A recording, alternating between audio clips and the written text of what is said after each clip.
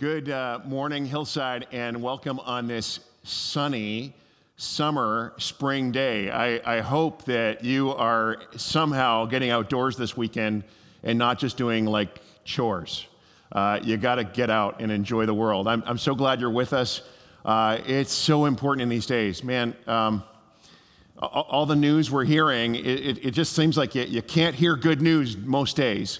But we have this old story that Charian told us is new all the time, and that Jesus' death and resurrection is sufficient for you and I. Isn't that great news? It's a new story, folks. We're supposed to be excited about it every time we think about it, and today we're so glad that you're connecting and that we can actually reflect on that today. I was thinking this week, and I wonder, have you ever had someone speak something over you or say something to you which simply changed your life or changed the trajectory of your life in a good direction? I had a high school teacher in my final year of high school who pulled me aside and he says, "Durwin, you know, I haven't seen your university applications at all. Are you going to university?" He says, "You should go to university. You have a mind worth investing in." And I'd actually never had anybody really say that to me before. My last year of high school, and he spoke that into me, and it actually changed my life. In another instance, I was in England for a gap year, and I was going to this little Christian college. And every week, we were sent out on outreach into the local community. And we went to this little village in Lancashire to this coffee shop, and we worked with teenagers. And on our bus ride there, bus ride back, we'd talk. And on our way back one night, this little English girl, her name was Dorcas, she turned to me and spoke with some authority and said, "You're going to be a pastor." I'd never heard anyone speak to me with such straightforward authority, and it turns out she was a little prophet. Turns out I've got one of those in my life all the time. But if you can't remember something like this happening to you, I want you to know that if you're a follower of Jesus, Jesus has spoken better things than that over your life. And in our text today in Matthew chapter 5, Jesus spoke to his followers some incredibly defining words. We're in this series in the Gospel of Matthew, and we're now in the Sermon on the Mount. It's Jesus' most well-known teaching. And in it, Jesus kind of outlines his vision for the good life, his sort of approach to how we can get in on the best life that God has for us. But before Jesus ever tells us to do anything, to get busy doing good or whatever, Jesus starts with blessing. And he tells us, blessed are those, not those who have everything, but sometimes those who have nothing. And he goes on to say, blessed are the meek, and blessed are the humble, and blessed are the peacemakers. He even says, blessed are those who are persecuted for my name's sake. And then he goes on in this next text, he says, you're really the most significant people on the planet. You're the salt of the earth. You're the light of the world. Why don't we read that passage? And as we read it, I'd like you to imagine that God is speaking those words over you this morning. Matthew 5, beginning at verse 13. You are the salt of the earth, but if the salt loses its saltiness, how can it be made salty again? It is no longer good for anything except to be thrown out and trampled underfoot. You are the light of the world. A town built on a hill can't be hidden. Neither do people light a lamp and put it under a bowl. Instead, they put it on a stand, and it gives light to everyone in the house. In the same way, let your light shine before others, that they may see your good deeds and glorify your Father in heaven. Lord, this morning I pray that you would speak your word over us, that we might be changed, that it might, Lord, lead us into a path of life and blessing for you and for the world. We pray these things in Jesus' name. Amen. Now, the metaphors that Jesus uses are absolutely beautiful. They're meant to be an encouragement to us. They speak of our calling in Jesus. They speak of this role or this identity or this purpose that we're meant to carry as we live our lives as Jesus followers in the world. First, there's the image of salt. We likely take for granted in our modern world the value of salt, but salt would have, in ancient days, been thought of as an essential spice and a significant symbol. What was it known for? First, it was known for purity. Salt is unblemished. It's clean. It's white. There's a purity to it. In the Old Testament, they actually used it to sprinkle on animal sacrifices to make them holy. So one idea of being salt has the idea as Jesus followers of living pure lives. There's actually a responsibility when you claim the name of Jesus to kind of to live out that name, that what you say and what you listen to and what you watch and what you think about, what you dream about, it's meant to reflect the way of Jesus, that there be a certain purity to it.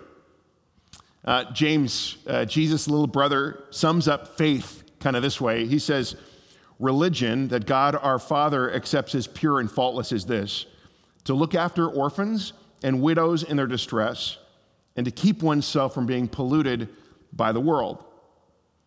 From James' perspective, from what he heard from Jesus, true faith looks like this. It's loving others, especially the vulnerable, the widows and the orphans.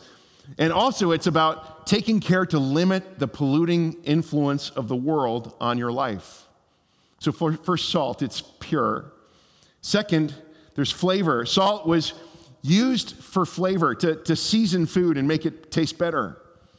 And one of the reasons that it was used for flavoring is because we actually crave salt. Our bodies crave salt because it's an electrolyte, and thus it's necessary for our survival. And so we have a taste for it, and things don't just taste the same without it, do they? I mean, have you ever bought unsalted peanuts by mistake? Like, it's a sad story, isn't it? Or can you imagine popcorn without salt? You can't, can you? Dry, fluffy awfulness. Or corn on the cob without salt, or your favorite curry without salt in it. It all needs salt, right? Salt makes the foods that we eat taste better. Apparently, Canadians like salt a lot. We have more salt in our foods than actually Americans do. That's a little tidbit for you to need to know. But what might this look like for us?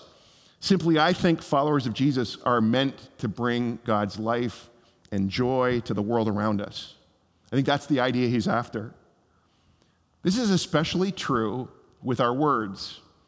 The Apostle Paul points out in his letter to the Colossians, he says, let your conversation always be full of grace, seasoned with salt. When we speak to our coworkers, when we speak to our family members, it's so important to have our speech seasoned with God's kindness, God's grace, God's encouragement, to be champions of others, wherever we live, wherever we work, whether we're in school, wherever, to build others up, not to tear them down. Think about it. What would it be like if we were known for our kindness, if we were known for our just generous compassion towards others? What if we were known as champions of the underdog in our school classroom or at our workplace, or simply known for how we cheer others on in their dreams and in their goals, and that we do what we can do to help them succeed? What if we were known for that? How good would that be? Finally, preservative. In the ancient world, this is how you'd preserve food and kept it from going bad. You salted it. They didn't have refrigerators or ice boxes in the hot Middle East. So salt helped preserve food. But it was more than just a preservative. Salt heals. Or you might even go as far to say salt kills. When I was a kid, and I had a sore throat, my parents' first instructions was always this: go and gargle with salt water. Anybody, you've been there, right? And I was always amazed that as you gargled, you could slowly feel, the soreness fade away as the salt killed the bacteria, the harmful bacteria in my throat. And somehow, as Jesus followers, we're to spread out throughout the world in order to bring his healing, to preserve the good. I'd suggest one of the primary places where this gets worked out is in your vocation, in your work, in your company, in your school, or wherever you are most of the time. And for a lot of you, that's going to be your job. It's so important because you're bringing the preserving agent of God's kingdom. You bring heaven's perspective to conversations and decisions that are made in your workplace or in your school. I think it's just a critical role. I have a friend, and he has told me much about his work over the years. He told me how it's just kind of has been colored by this toxic, politicized work environment. Some of you know exactly what I'm talking about. I don't need to explain it. But there's people kind of snipping at each other. There's power moves going on. There's people are being underhanded. They're never giving you exactly the full goods. There's all kinds of emotionally unhealthy behavior. And while my friend was tempted many times to quit, he's like, surely there are greener grasses somewhere, or go off and maybe just keep his head down. Instead, he's had a strong sense from God that as important as his job has been his role to actually bring God's kingdom there, to help foster organizational health. And so he's kind of taken this on as an assignment, and he actually works to challenge some of the bad behavior he sees. It's led him into some pretty tough conversations. He models healthy teamwork and encouraging the staff that he works with. And instead of talking behind someone's back, when he has a conflict with somebody, he actually goes and has a direct and positive conversation about the conflict. And he feels like it's like a decades-long project, but over years of showing health day after day, week after week, my friend is being used to heal that corporate culture. Isn't that good? That's being the salt of the earth. That's bringing the healing and preserving nature of God's kingdom into the world where we live and where we work.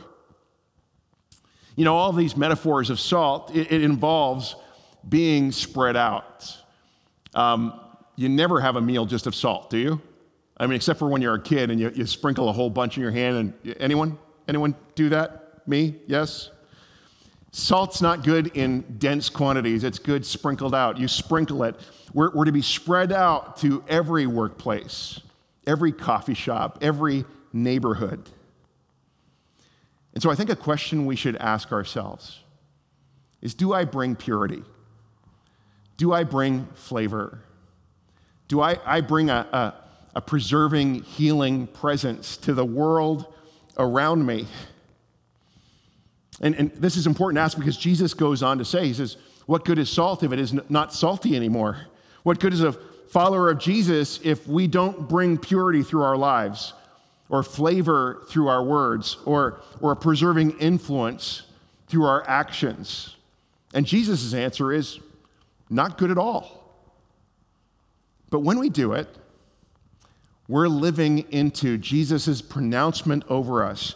Dale Bruner, commenting on this passage, says, the deepest desire of Christians after loyalty to God in Jesus is to be used by Jesus to help people. I don't know about you. I want to be used by God to help people. I want my life to matter. And there's something exciting about sensing that you're part of what God is up to in the world. And if that's happening, if God's doing something, I want to be part of that. And so what can I do? I can pursue purity, being intentional about practicing the ways of Jesus in every area of my life. I can begin choosing words that bring life to people. I can watch what I say. As Jesus said, out of the heart, the mouth speaks. And we may have to do some heart work, but trying to speak words of life to people. And I can seek to be a kingdom of God influencer wherever God takes me, even into my job or in my school or in my home or wherever it is that God has me. So salt. Second metaphor is light. Light, there's something we all know about light. What does light do? Light extinguishes darkness. Light is powerful. I mean, darkness never has the way, right? Light always wins. Light always overpowers darkness. You can't have light and darkness together. Light takes over. One scientist commenting on light said, light is arguably the most influential force in how we perceive and connect with the world around us. Light has the power to give life and save life. And light illuminates. Light is the light to our path. When Angel and I were in Zambia years and years ago, you didn't ever drive at night because a lot of Zambians, when the car lights or tail lights of their car burned out, they never had them repaired. And so you'd be driving on a road, and they drive there at high speeds too. You might never know what you were going to run into suddenly because there'd be some car going slowly with no lights on to let you know it was there. So light illuminates our way. But when Jesus used this metaphor, I think he was getting at something deeper that would have been very powerful for his audience. I suspect he had in mind of the foundational words God spoke to his people Israel through the prophet Isaiah. We find this in Isaiah 42, where God says, he says to the people of Israel, I, the Lord, have called you in righteousness. I will take hold of your hand. I will keep you, and I will make you to be a covenant for the people and a light for the Gentiles, to open eyes that are blind, to free captives from prison, and to release from the dungeon those who sit in darkness. Now, this is Yahweh. This is God speaking over the Israelites, their identity. Yahweh says, I've called you. You're going to be my people, and I'm going to be your God. As Charian suggested, purchases us. We belong to him. And he goes on to say something, I will make you a light for the Gentiles. You hear the same kind of echo in Jesus, don't you? When he says, I'm going to make you fishers of men. I'm going to make you to be a light to the Gentiles. Israel, you exist to know me and to worship me and to lift up God as the God. Receive that and take that out to the nations. Make it be a blessing to the world. Did Israel do this? Well, no. Actually, there's lots of failure. There's lots of them kind of missing out of this calling that God gave them. But Matthew kind of picks up on this, and when Jesus comes on the scene, he points to Jesus and he says, guys, this is the light. He's really explicit about this in Matthew 4, where he says, the people who sat in darkness have seen a great light. He says that about Jesus. And now Jesus turns to his new Israelites, this new community he's forming, and he stuns them when he says, you are the light of the world. Israel was supposed to be the light. They failed. Jesus got things back on track again. He was the light. And Jesus then turns to his followers, and he turns to us, and he says, you now, your identity, where you live in this city, you're the light. This is the story of God. This is where the whole story of Scripture is going. This is the reality God is all about that we step into. What God wants is that those who are farthest away from him, those who are on the outskirts, the farthest from God, he wants them to come into a living, loving relationship with himself. And he says the way that's going to happen is through you. And there's no plan B. I got no backup for this. You are the light. And Jesus goes on to give us some idea of how light works. First he says it's like a city on a hill that can't be hidden. In the ancient world, a traveler at night would be guided by the lights of local villages. You can just picture dark, dark, dark, mostly unilluminated countryside, but you could see a village in the distance. And you'd guide your way by looking at the city that you could see lit up. Second, one little light is in a dark room, it lights up the whole room, you know? Nobody ever would cover that up. It'd be silly, you know? Hide it under a bushel? No, the song says. You don't hide the light, you live by the light. And you too, as a Jesus follower, you're meant to shine.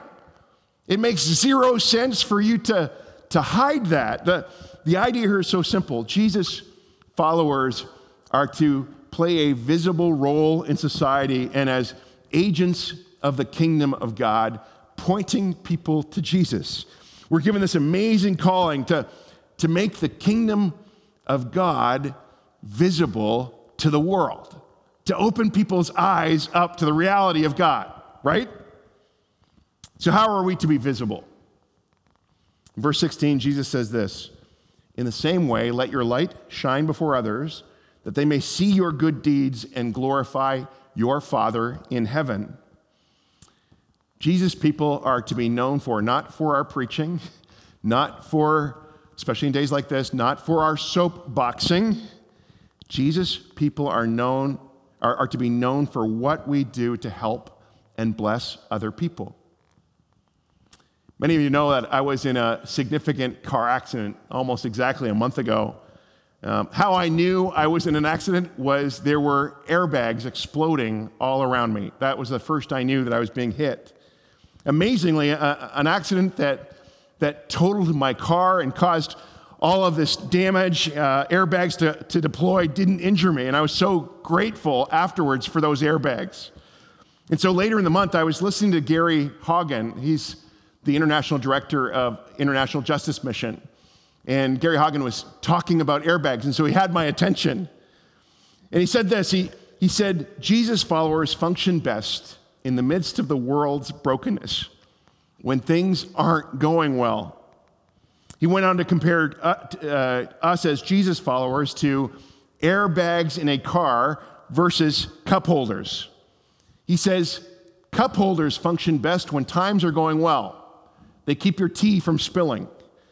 An airbag, on the other hand, is useful when things aren't going well. An airbag gets in between the people and the violence. I think I'll never be able to think of airbags the same again. And you know what, folks, Hillside, I've been so proud of how our congregation, how we've been learning to serve hungry people. We learned first, I think, in Kenya a few years ago, but people in our community through the food bank and now also in Duhok, Iraq, or how there are those among us who are learning to sit and journey alongside those who are new to Canada, who are refugees, who fled because of war to settle and recover in our neighborhoods. Or I think of those who support or volunteer at local schools, who work with at-risk children and families. And so, as a church, we continue to think about and dream about and consider how we can be a light to our community, how we can be airbags, stepping in and protecting people from the violence of our world. How can we serve those for whom life is not going well? That's a massive call. We're never going to get away from that as a church. And the results of this kind of public, visible good works is that people will see what we do and they'll worship our Father. What we do publicly results in people who don't know anything about the goodness of God coming to know God and beginning a relationship with God and discovering the hope of Jesus through us. As we're wrapping up, I want to give you a picture of this. One of our elders, Terry, was sharing recently with me an experiment that she did during Lent this year. It inspired me, and I think it'll inspire you. Let's watch her tell her story. Every year, as a spiritual discipline, I do something to recognize Lent. Usually this involves giving something up. This year, I was prompted to add something in. I set out to deliberately connect with someone every day from February 18 to April 4th. The goal was to connect with someone who was not in my household and that I did not see because of work. Because COVID limited social interaction, there were some days that in order to meet my goal, I would write an email or have a phone call with someone I hadn't spoken to in a while. But there were also lots of chances to interact in person. I started looking for opportunities to talk with people. For example, when I saw my neighbor in his backyard, I went out onto the sun deck to chat with him. On February 19, my family celebrated my mom's 90th birthday. We bundled her up and we sat in the carport. God answered a specific prayer that day. I have a close family member with whom I've had a tense relationship for several years. I contributed to making it tense, and I've been praying for years to start building a bridge. I was able that day to have a tough conversation that went a long way to restoring what was broken. When Stan and I went out to eat, I would ask the server to share something good that happened in the last few weeks. It surprised me how pleased strangers were to share with us. One woman was happy because her husband was responding positively to cancer treatments. Another young lady was reconciled to her grandmother after having not spoken for a few years. Near the end of March, Stan and I went away on our bikes for a few days. We met a young lady who was also traveling on her bike. She worked as a tree planter and was on her way to see her parents for the first time in a year.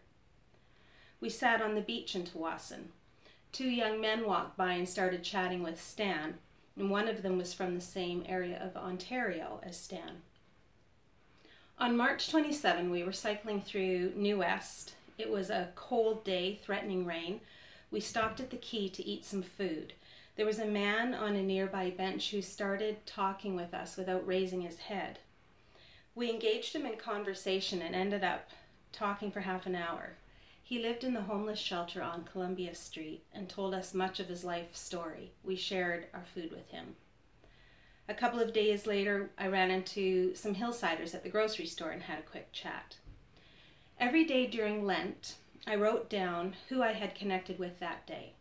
Looking back, I can see that sometimes the connections were serendipitous, sometimes deliberate, and often long overdue.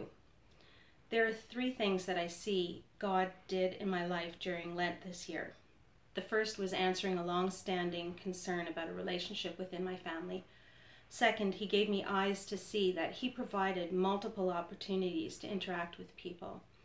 Third, his spirit was constantly prompting me to step outside my comfort zone. It was a positive, almost exciting experience. It has made me want to be a just say yes kind of Jesus follower. Oh, I love that. That was so good. I love how Terry got intentional about seeking to be a blessing every day to people in her life. You know, to wake up and say, okay, who is it today? And sometimes she had someone come to mind and she reached out to somebody, and sometimes it was about her just being open when she bumped into somebody along the way. And I think that's a great posture for us in our walk with God as we seek to be light and salt is simply being ready when those opportunities come to speak an encouragement, to share a good word, to love on somebody, even to share your meal with someone who needs food. She was salt, she was light. I would say, folks, during Lent and actually beyond, because I know Terry, she was living into her calling.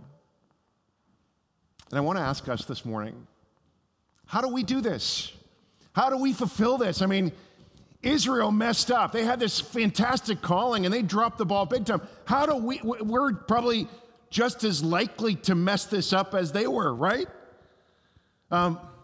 Fast forward, and in the biblical story beyond Matthew, you got to go to Acts, because Acts, something happened that changes everything. The coming of the Holy Spirit.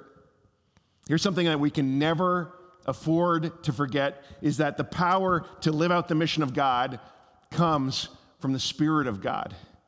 He's the one who empowers us, fills us, in order to be a blessing to the world around us. And we can only give life as we receive His life. How do we get in on the Spirit's power? One of the ways is we participate in Christian community.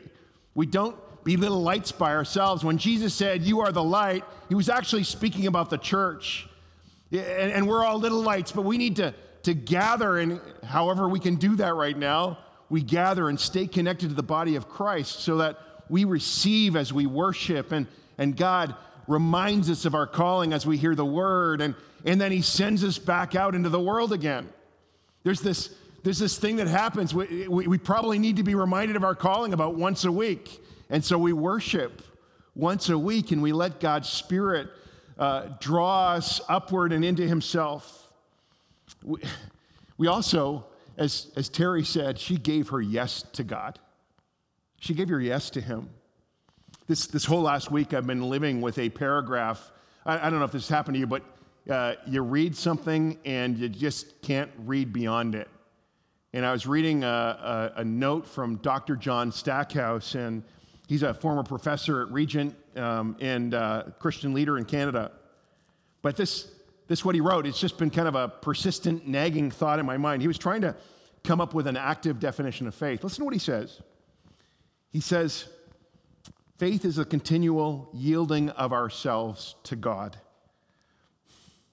The constant yes we say, or even better, the yesing we keep offering to God as we walk in step with the Spirit.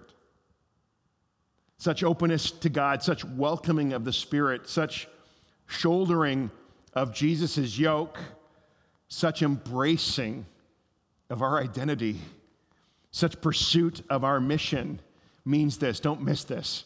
It means a constant stream of God into us, welling up from within us, God flowing through us, and God pouring out of us.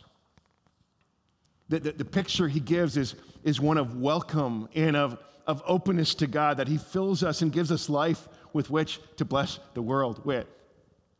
What an awesome calling. What an awesome calling God has given you and me. He speaks it over us. He says, you are the salt of the earth. You are the light of the world. What an awesome God that he would do that for us.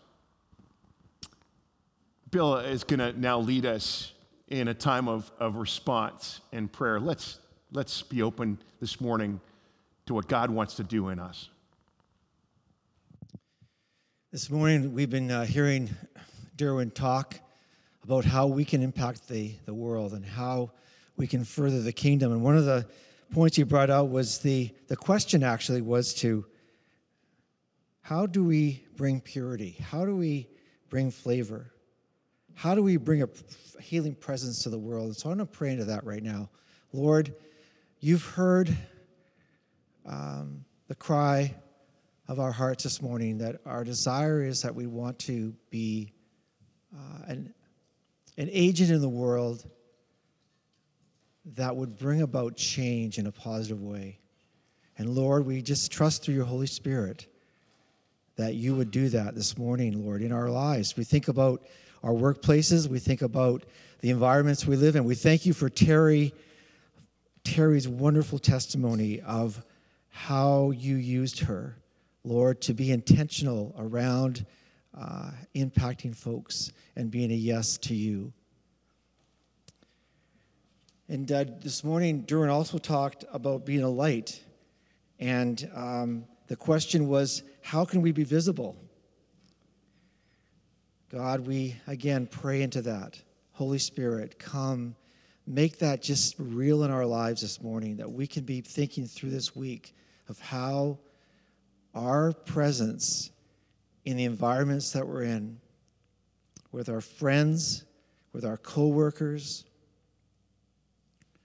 with our relatives, with those that we see around us, Lord, that we may be visible, not so much through the words that we say, but by our actions and by doing things that would point folks to you, Jesus. And lastly, what I heard Durwin saying was that all of this is done through the power of the Holy Spirit. And so, Lord, this morning, we just say, come, Holy Spirit, come. Fill us with your love. Fill us with your joy. Fill us with your peace. Fill us with your patience. All of the things, Lord, that are characteristics of you, we long for that. But we know, Lord, and we're confident that we can pray in the power of the Holy Spirit, that you would take these words that Durwin has shared this morning, as we've heard them, may we now do them in the name of Jesus, we pray. Amen.